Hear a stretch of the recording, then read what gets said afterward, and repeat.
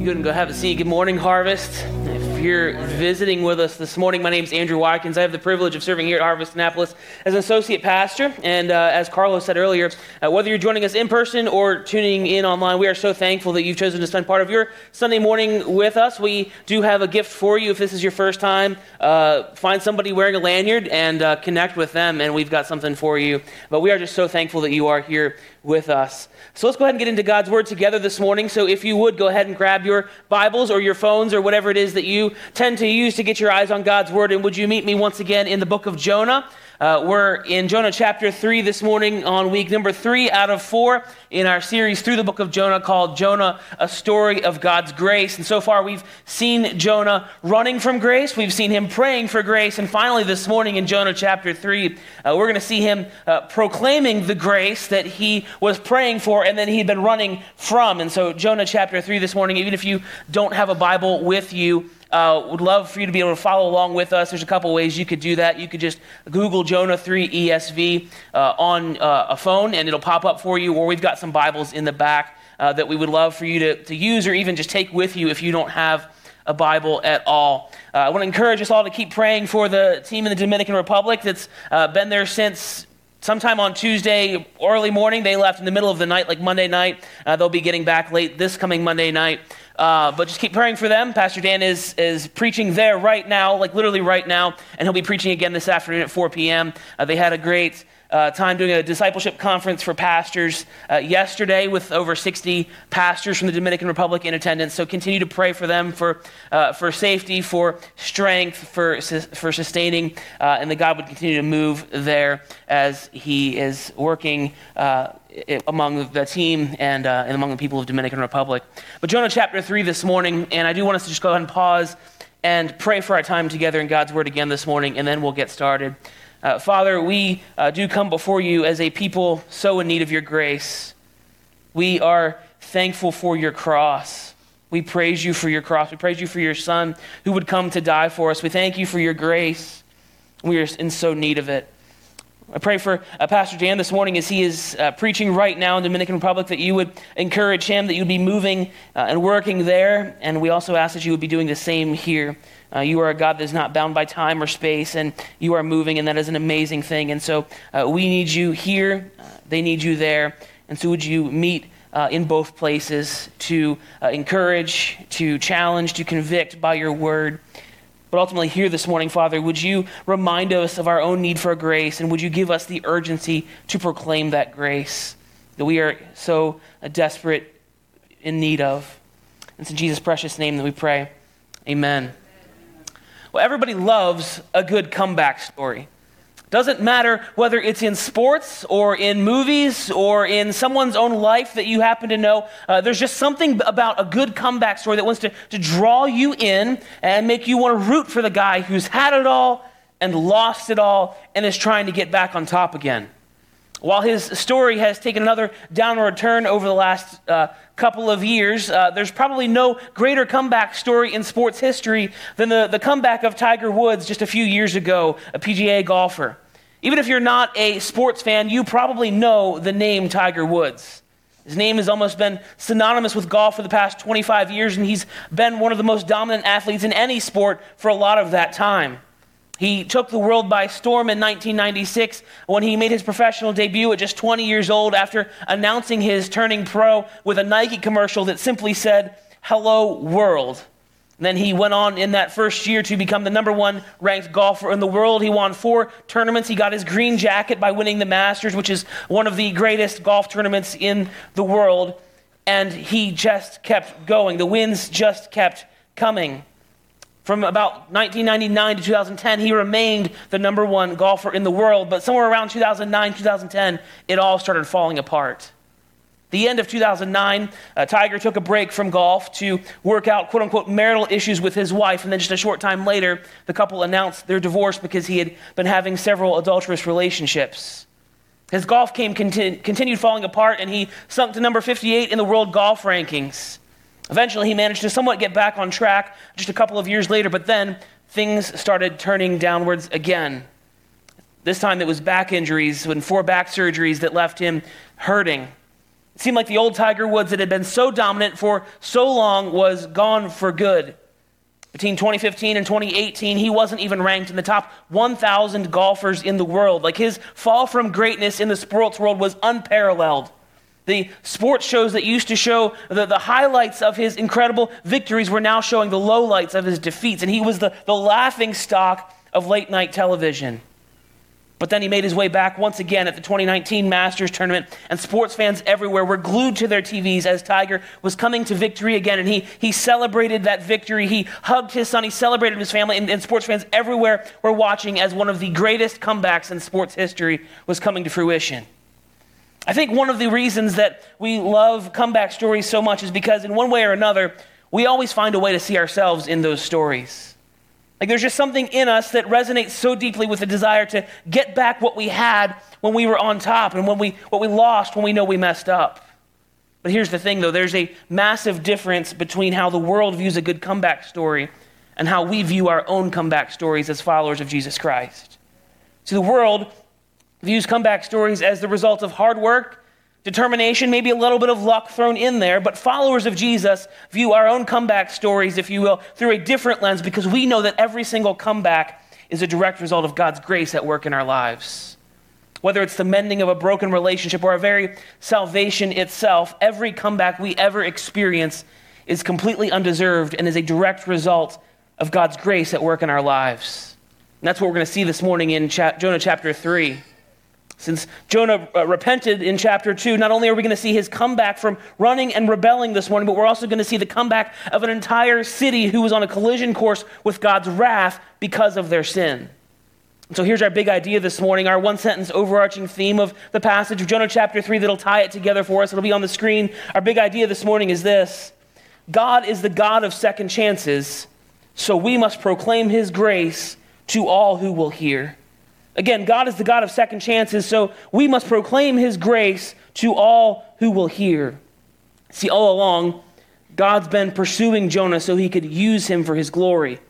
See, God pursues us not just so we can sit on the shelf as some trophy of God's grace, but so we can be used by him to proclaim the same grace that he's shown to us, so we can then proclaim that grace to the people around us as well. And so in Jonah chapter 3 this morning, I want us to see 3 reasons to proclaim God's grace. And here's the first one. We should proclaim God's grace because God's grace restores the runner. Because God's grace restores the runner. If you have your Bibles open to Jonah chapter 3, would you look with me at the first verse 1 through the beginning of verse 3? It says this: Then the word of the Lord came to Jonah a second time, saying, Arise, go to Nineveh, that great city, and call out against it the message that I tell you. So Jonah arose and went to Nineveh according to the word of the Lord. Now, if those words sound familiar to you, it's because they should be. The first few words of Jonah chapter 3 are almost identical to the first few words of Jonah chapter 1, but by God's grace at this point, the Jonah of Jonah chapter 3 is very different from the Jonah of Jonah chapter 1. Why? Because of the grace that we've been looking at the last few weeks. We've been following Jonah all along. We got on the boat with him. Remember that? We got on the boat with Jonah. We sat there with him. We were then in the water with him. We sat in the fish with him. Like, we know the second chance that he's getting here is not because he's picked himself up by his own bootstraps and turned himself around by his own sheer willpower. We know that's not what's happening here. Now, Jonah was set on disobeying God's word and running from God's presence and ignoring God's discipline and then refusing to repent until God brought him to within an inch of his life. So the fact that we're here at Jonah chapter 3 and we're seeing what's happening right now has very little to do with Jonah and everything to do with God's grace at work in his life. Like, have you seen the trajectory that's been going on? Remember last week we talked about how he was going down and down and down, but God lifted him by his grace, and now here we are as God is restoring the runner. Let's be clear, though, we are not entitled to second chances. It's entirely a matter of God's grace when we get one. Like, after all that Jonah did, after what his attitude was towards God, just think of how gracious it is for the word of the Lord to come to Jonah a second time. Like, this shows us so much about God's character. Think about it. It would have been really easy for God to just move on to the next prophet in line when Jonah deserted his post and ran. But God showed grace to Jonah and pursued him to include him in what he was doing in God's mission instead of just ignoring him and excluding him and going on about his own business. See, God does not hold grudges against his people. Think about that. God doesn't hold grudges against his own people. Think about how different that is from us. We don't usually have any patience at all for the people that turn their backs on us and betray us. But God is so gracious and patient with us even when we don't deserve it. I think of the old hymn, prone to wander, Lord, I feel it, prone to leave the God I love. Well, here's what 2 Peter 3:9 says about that. When we're wandering, when we're running, 2 Peter 3:9 says that the Lord is not slow to fulfill his promise, as some count slowness, but is patient towards you, not wishing that any should perish, but that all should reach repentance. That's what we've been seeing the last couple of weeks as God's been patiently disciplining Jonah in order to move him towards repentance, in order to restore him, and in order to pull him back in. We saw Jonah's repentance last week, and now we're seeing his restoration because God has been patiently, though very intentionally, moving Jonah towards repentance, and now he's restoring and recommissioning his prodigal prophet. Now, God doesn't hold grudges towards those who turn from their sin in repentance and turn towards him in faith. He doesn't hold grudges against his people. In fact, Psalm 103, verses 8 through 13 say this. It says that the Lord is merciful and gracious, slow to anger and abounding in steadfast love. He will not always chide, nor will he keep his anger forever. He does not deal with us according to our sins, nor repay us according to our iniquities. It's grace. For as high as the heavens are above the earth, so great is his steadfast love towards those who fear him. As far as the east is from the west, so far does he remove our transgressions from us. As a father shows compassion to his children, so the Lord shows compassion to those who fear him.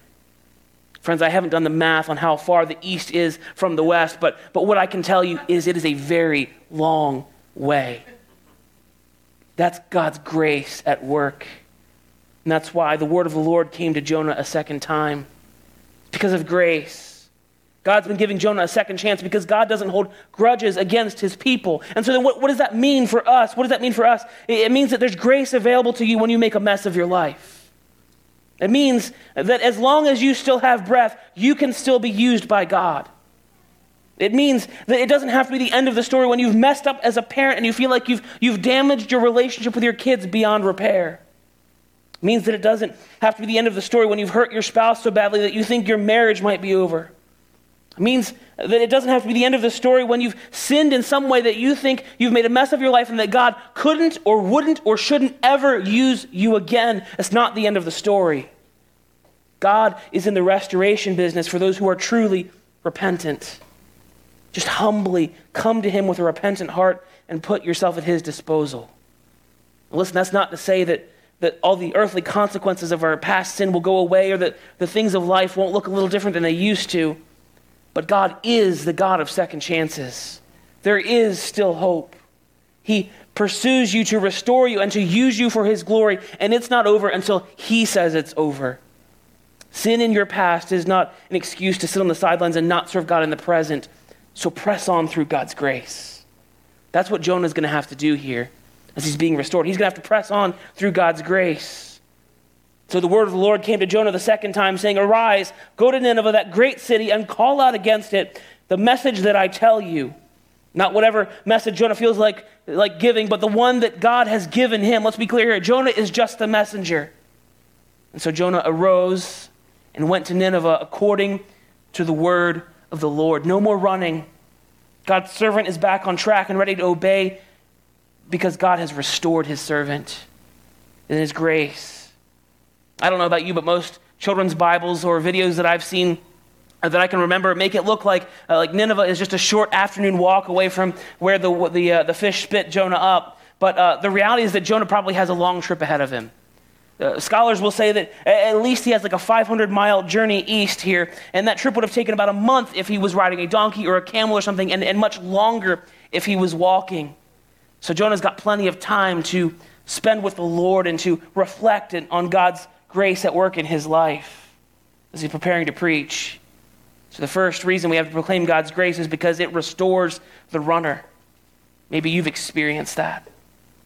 Maybe you need to experience that. Maybe you need God's restoration as you've been running from him. But the second reason that we have is that because God's grace reaches the rebel. That God's grace reaches the rebel. Would you look back with me at Jonah chapter 3, at the second half of verse 3 through verse 9. It says this: Now Nineveh was an exceedingly great city, 3 days' journey in breadth. Jonah began to go into the city, going a day's journey, and he called out, Yet 40 days, and Nineveh shall be overthrown. And the people of Nineveh believed God.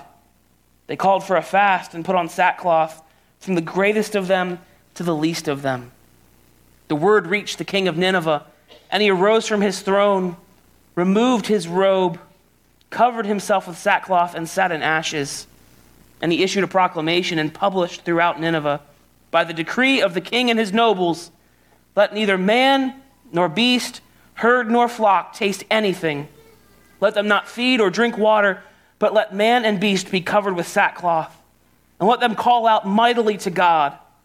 Let everyone turn from his evil way and from the violence that is in his hands. Who knows? God may turn and relent and turn from his fierce anger so that we may not perish. A couple of weeks ago when we looked at Jonah chapter 1, we talked about how Nineveh was such an important city in its day and how it was even the capital of Assyria at one point in its history. But the text here is making an even bigger deal about really how influential Nineveh was. And so let's do our best to really get a good, clear picture in our minds of what Jonah would have seen and experienced as Nineveh was coming into his view, as he maybe rode his camel in through the gates of the city and parked it over by the Wawa. Maybe we can get our minds around that. Most historians will tell us that in Jonah's time, the circumference of Nineveh's walls, and for you fellow non-math people like myself, the circumference is the distance around the outside, but the circumference of the city of Nineveh was somewhere between 55 and 60 miles. The walls themselves were about 100 feet wide, and wide enough that 3 chariots could ride side by side by side all the way around them. There were more than 1,500 towers all the way around the perimeter of the city, and the city itself had somewhere between 600,000 and 1 million people right around this time when Jonah is showing up here. To give us some perspective on this, like no matter where you're from, you probably view New York City as like the big city in our country. Like it is the big city. The circumference of Manhattan Island, where we really think of New York City, is only 32 miles. It's like half the size of Nineveh. Of course, there weren't buildings as tall as the Freedom Tower or the Empire State Building in Nineveh, but if you've ever been to New York City or even just seen pictures of it, just think of how breathtakingly awesome that New York City skyline is. Like just think of what that would look like in your mind as you've maybe been there or seen pictures, and if you've ever been there, you know 2 things. You know, first of all, it'll make you feel really small. And second of all, that it is overwhelmingly massive, and Jonah had to be feeling a lot of that as Nineveh was coming into view as he was showing up there. Verse 3 says that Nineveh was an exceedingly great city. Some translations include the words "to God" at the end of that phrase, and the reason that it's an exceedingly great city to God is not because he's impressed by the walls or the towers or its sheer size. No, Nineveh was an exceedingly great city to God because his heart was after those people. The people were on his heart. He cared about these people. Yes, all the way back to chapter 1, their sin has come up before him. He's angry about their sin, but he is sending Jonah to these people to proclaim grace to them because he wants them to repent. He's after their hearts. He wants to pull them back towards himself. He wants to draw them to himself. So Jonah gets to Nineveh and goes through the gate, and this city would have taken him 3 days to walk all the way across, and he starts walking through the city, and I can just imagine him reacting to these shocking sights and sounds and smells and everything he would have experienced. I can imagine not just the anxiety and the butterflies welling up in his stomach, knowing what he's about to do as he's about to go preach to these people, but I can imagine the literal fear that he's experiencing, knowing what he probably already knew about these people he's been called to reach. See, Jonah would have known things about these people, like the fact that they were known for impaling live victims on the poles around the outside of the city and then leaving them there to roast in the hot desert sun. Jonah probably would have known that. He knew that they were probably known for beheading masses of people and then just leaving the skulls by the gates of the city to scare anyone that might have come around. He knew that occasionally they were known for skinning people alive. And so that was the kind of people that God is sending Jonah to reach. This is what he's being sent to. The thing is, Jonah doesn't know how this mission from God will end up. He just knows that God has sent him to these people to go and to proclaim grace, and he is going to obey. Like, death is very much on the table here. Love this perspective from Mark Dever. He's a pastor down in D.C. He points out that there's really no such thing as a closed country to gospel ministry, or there's no such thing as a country where you can't go and be a missionary. There's just countries where it's harder to preach your second sermon. Like, that's what Jonah is facing here. Verse 4 says that Jonah walked about a day's journey into the city, and then I can imagine him stopping in their Times Square and the market where most of the people would have gathered. I can see him climbing up on top of some merchant's cart and kind of taking a look around at these people that God has sent him to reach. I can imagine him noticing some kids playing over here in the corner and some merchants arguing about a transaction over on this side. And I can imagine him just taking a deep breath, firing off a quick prayer to God to say, God, I need you in this moment. Would you help me and use me for your glory? And then with all the courage he could muster, proclaiming the message that God had given him, yet 40 days and Nineveh shall be overthrown. That's it. That's the sermon. That's the message. 8 words in English, only 5 in Hebrew. Basically, all he had to say here was, listen, Nineveh, your days are numbered. Now, it's not clear if that's all he ever said to these people, but it at least seems like that's what got the conversation started. Somehow, whether it's just not recorded here, and the Ninevites started asking Jonah some questions where they just logically figured out some things on their own, at some point, they come to realize that this coming judgment that this man is proclaiming is at the hands of the Almighty God of the universe. Like, this isn't just some crazy guy screaming in the marketplace. This is serious, and these people need to pay attention. Notice that the tone of Jonah's message here isn't exactly seeker sensitive. It's not to make them feel all warm and fuzzy inside. It's not to puff them up, but it is the specific message that God gave Jonah to stand in the middle of Nineveh and proclaim. It's a description of what happened here and there, but it's not necessarily prescriptive for us and how we should share the gospel today.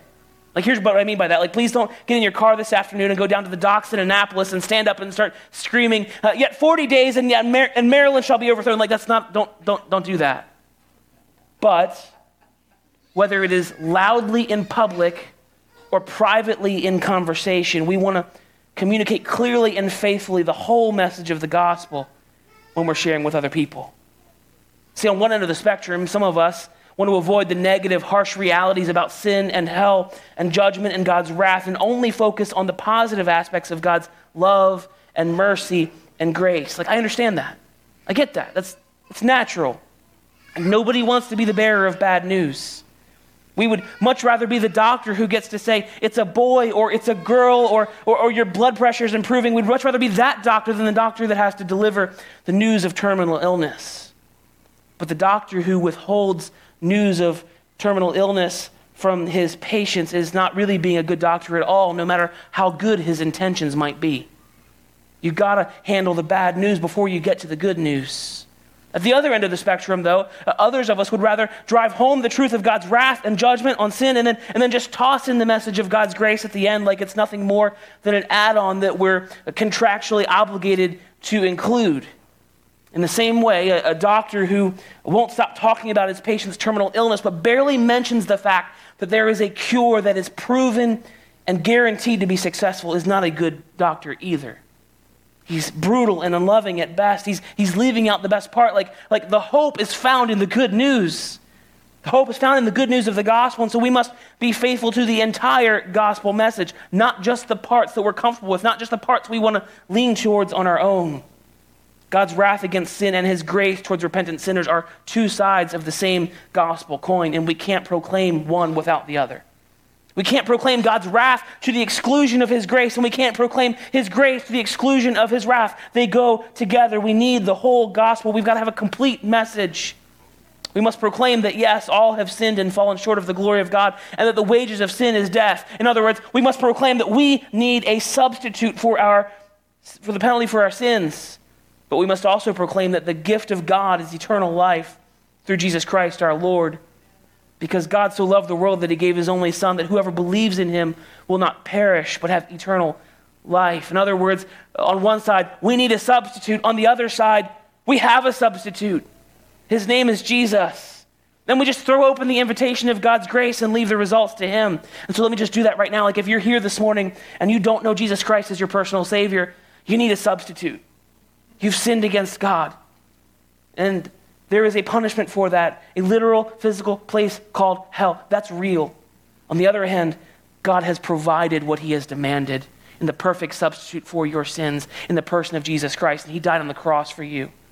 And salvation is available to you right now if you would repent or turn from your sins and place your faith in him. And if you have any questions about that, I would love to talk with you about that after the service. But Jonah preached his 5 Hebrew word sermon and then left the results to God. And let me just say, these results to this sermon are incredible. Like it's probably safe to say that there has never been a sermon preached so short that had such a huge impact so fast. Just look at the results in verse 5 and how it describes the response. It says, and the people of Nineveh believed God. That's awesome. They called for a fast and put on sackcloth from the greatest of them to the least of them. Like revival is happening and it's spreading like wildfire. These people are grieved by their sins and moved towards repentance. Notice that Jonah never specifically mentioned the possibility of deliverance, and it doesn't even say that these people were really expecting to be delivered. They were just so convicted by their sin that they knew they could do nothing else than get on their faces before a holy God and plead for his mercy, because God's grace was reaching the rebels. But it doesn't stop there. It says the message reached the king of Nineveh, and he had the same response.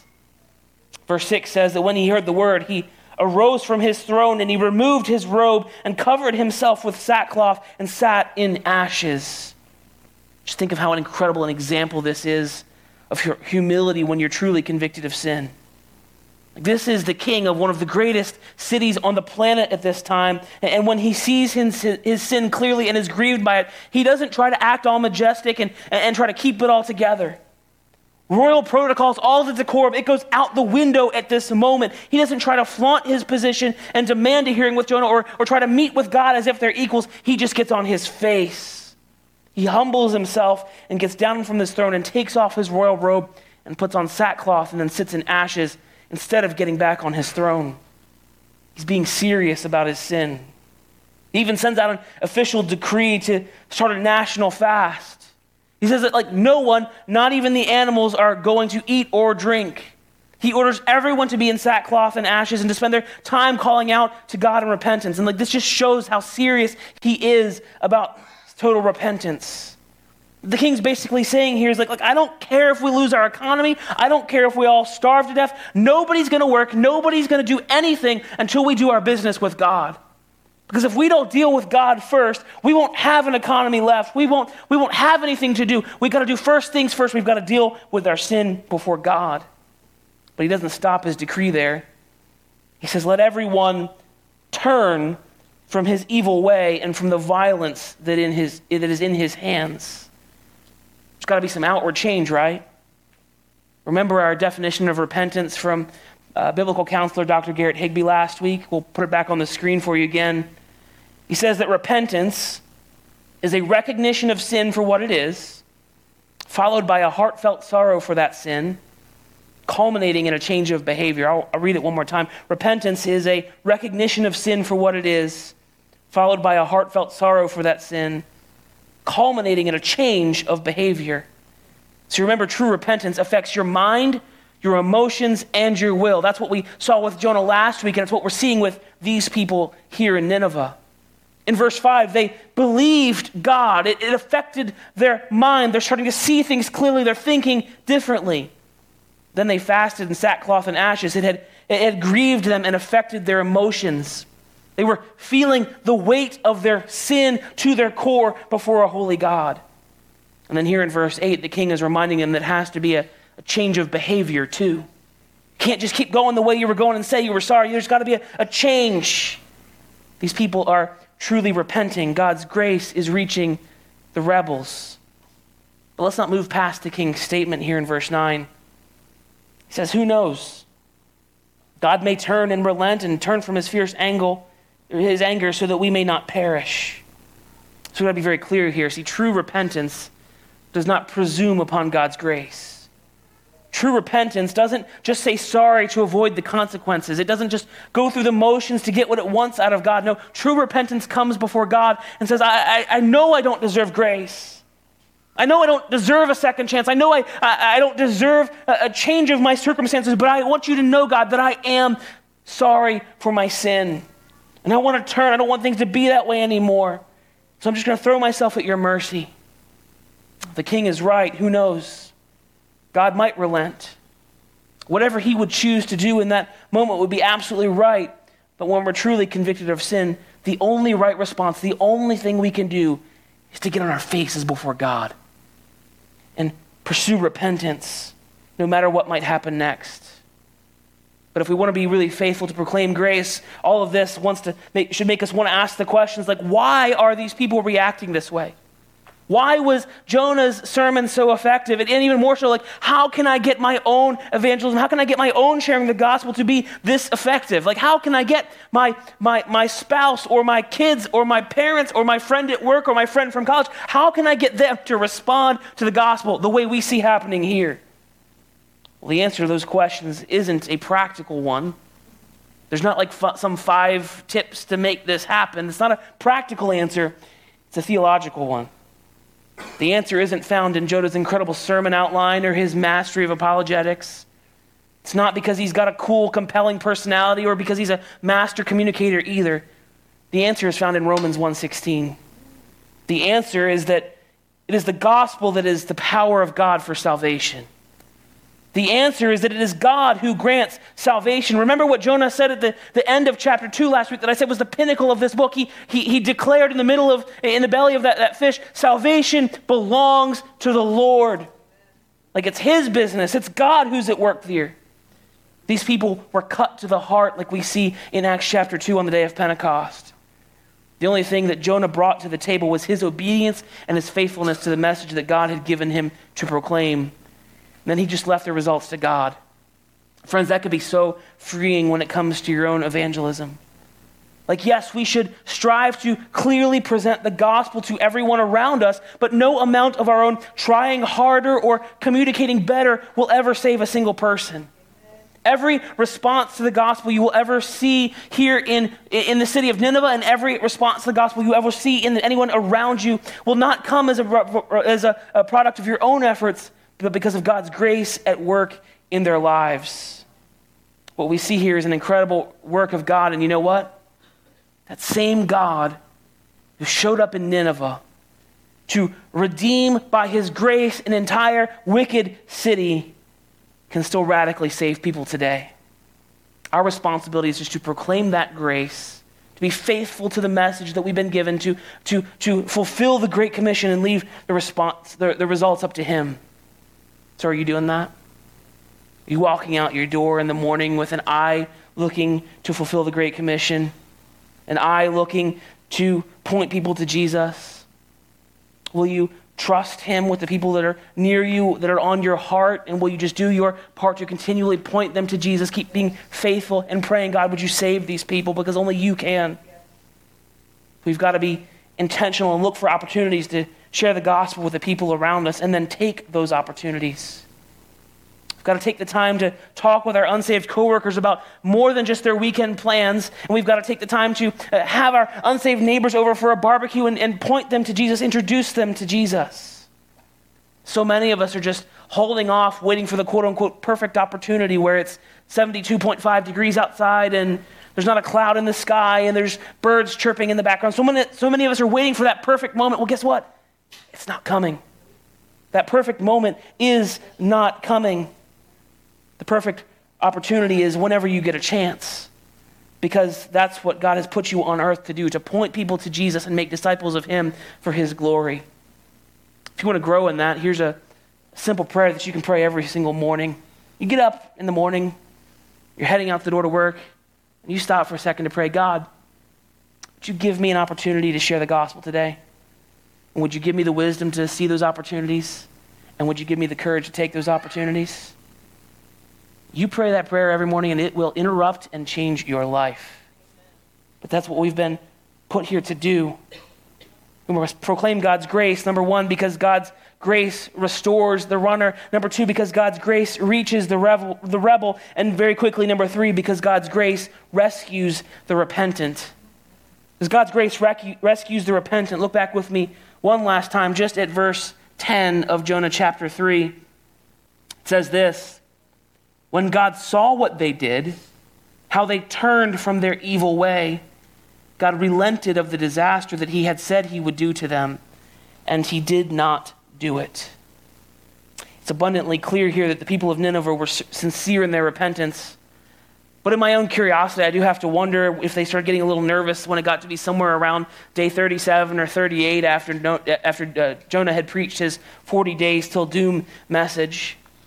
The text doesn't tell us whether or not there was a follow-up message from God to update these people on where they stood with him, so I don't know exactly what they knew, but again, we do know that they knew all they could do was place themselves at humbly before God and plead for mercy, and that's exactly what they did.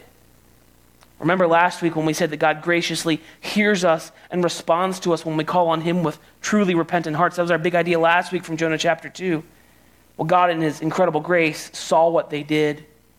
He heard them. He saw how they were totally and sincerely repentant for their sins, and he relented. He showed mercy. He rescued the repentant. And yet again, what an incredible reminder of the gospel that is for us. What an incredible reminder of the invitation that's open to us to run towards grace when we're sensing the conviction of the Holy Spirit. Like, yes, while the king in verse 9 said, who knows what will happen, we know exactly what the outcome will be when we run to him by grace through faith in Jesus Christ. We know that when you come to God by grace through faith in Jesus Christ to be saved, he will save you. And when you come to him by grace through faith in Jesus as one who is saved, there is no condemnation for you because you are in Christ Jesus. He has already paid the price for you. You can run to him in repentance and be welcomed. What an incredible reason that is for us to proclaim God's grace to all who will hear, because God's grace rescues the repentant. But it's got to be personal. Nobody else can do that for you. You can't do it for others. You can't repent for your kids or your grandkids or your spouse or your neighbor. See, while the people of Nineveh repented here in Jonah chapter 3 and God spared them, less than 100 years after the book of Jonah, it was like nothing had ever happened. The next generation didn't have the same heart towards God that the people here did.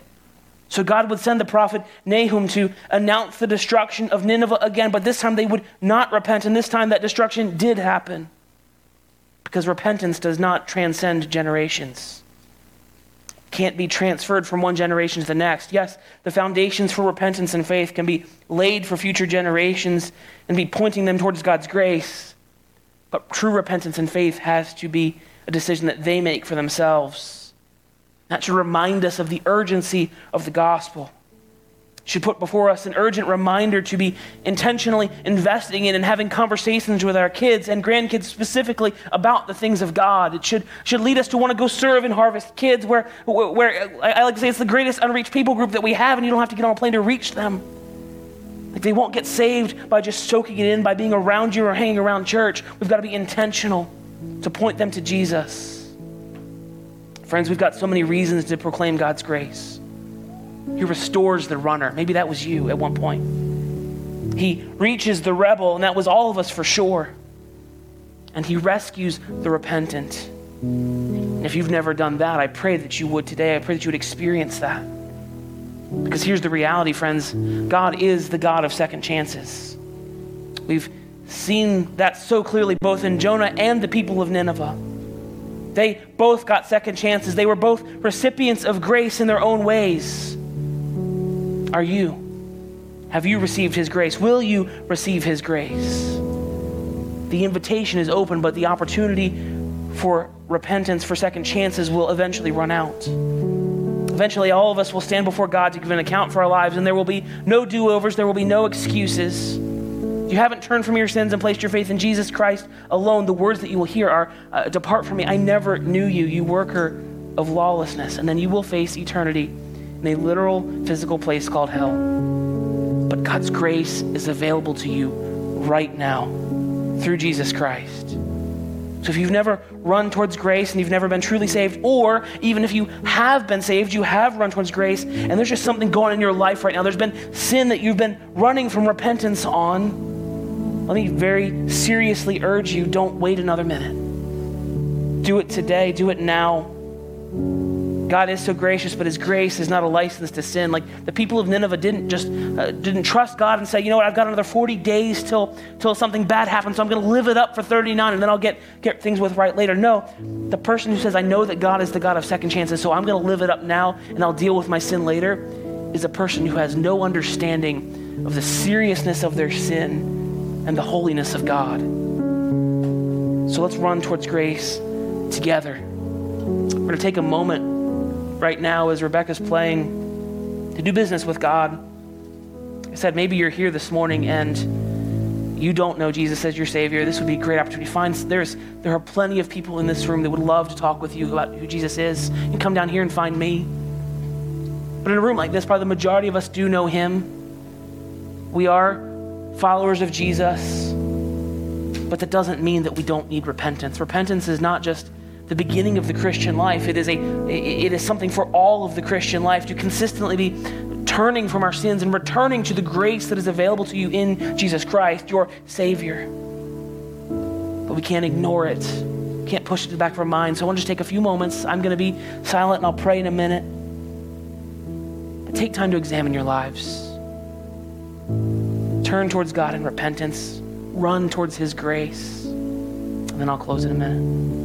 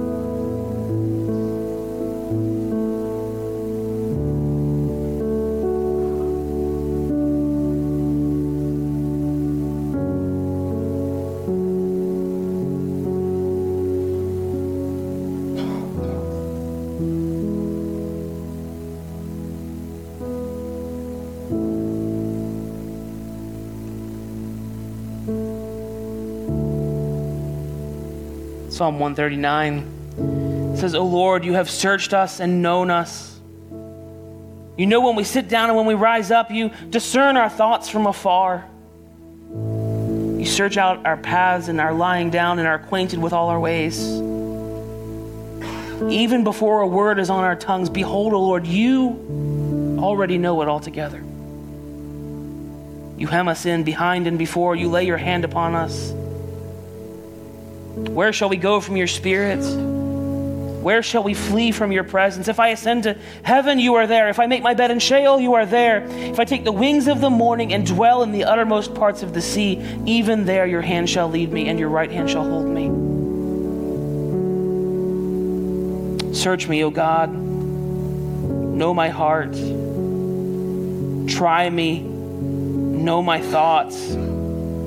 See if there be any grievous way in me, and lead me in the way everlasting. God, that's our prayer this morning. Would you help us? Draw us towards repentance. Help it to not be something that we ignore or push to the back of our minds, postpone for later. But as we saw in the people of Nineveh, as your message was proclaimed and your spirit fell, and they were humbled by the weight of their sin, help us to see the seriousness of our sin. Help us to not just see the seriousness of our sin, but also the greatness of your grace, and to run towards your grace. not a decision we can make in a moment. It's a work of your Spirit in our hearts. And God, so would you be doing that now? Would you be working in our hearts to change us, to grow us, to sanctify us, to make us look more like your Son, Jesus Christ, our Redeemer? That's our prayer. That's our hope. It's your promise. That's not something we can do on our own. We need you. So do your work in our lives. In Jesus' name, amen.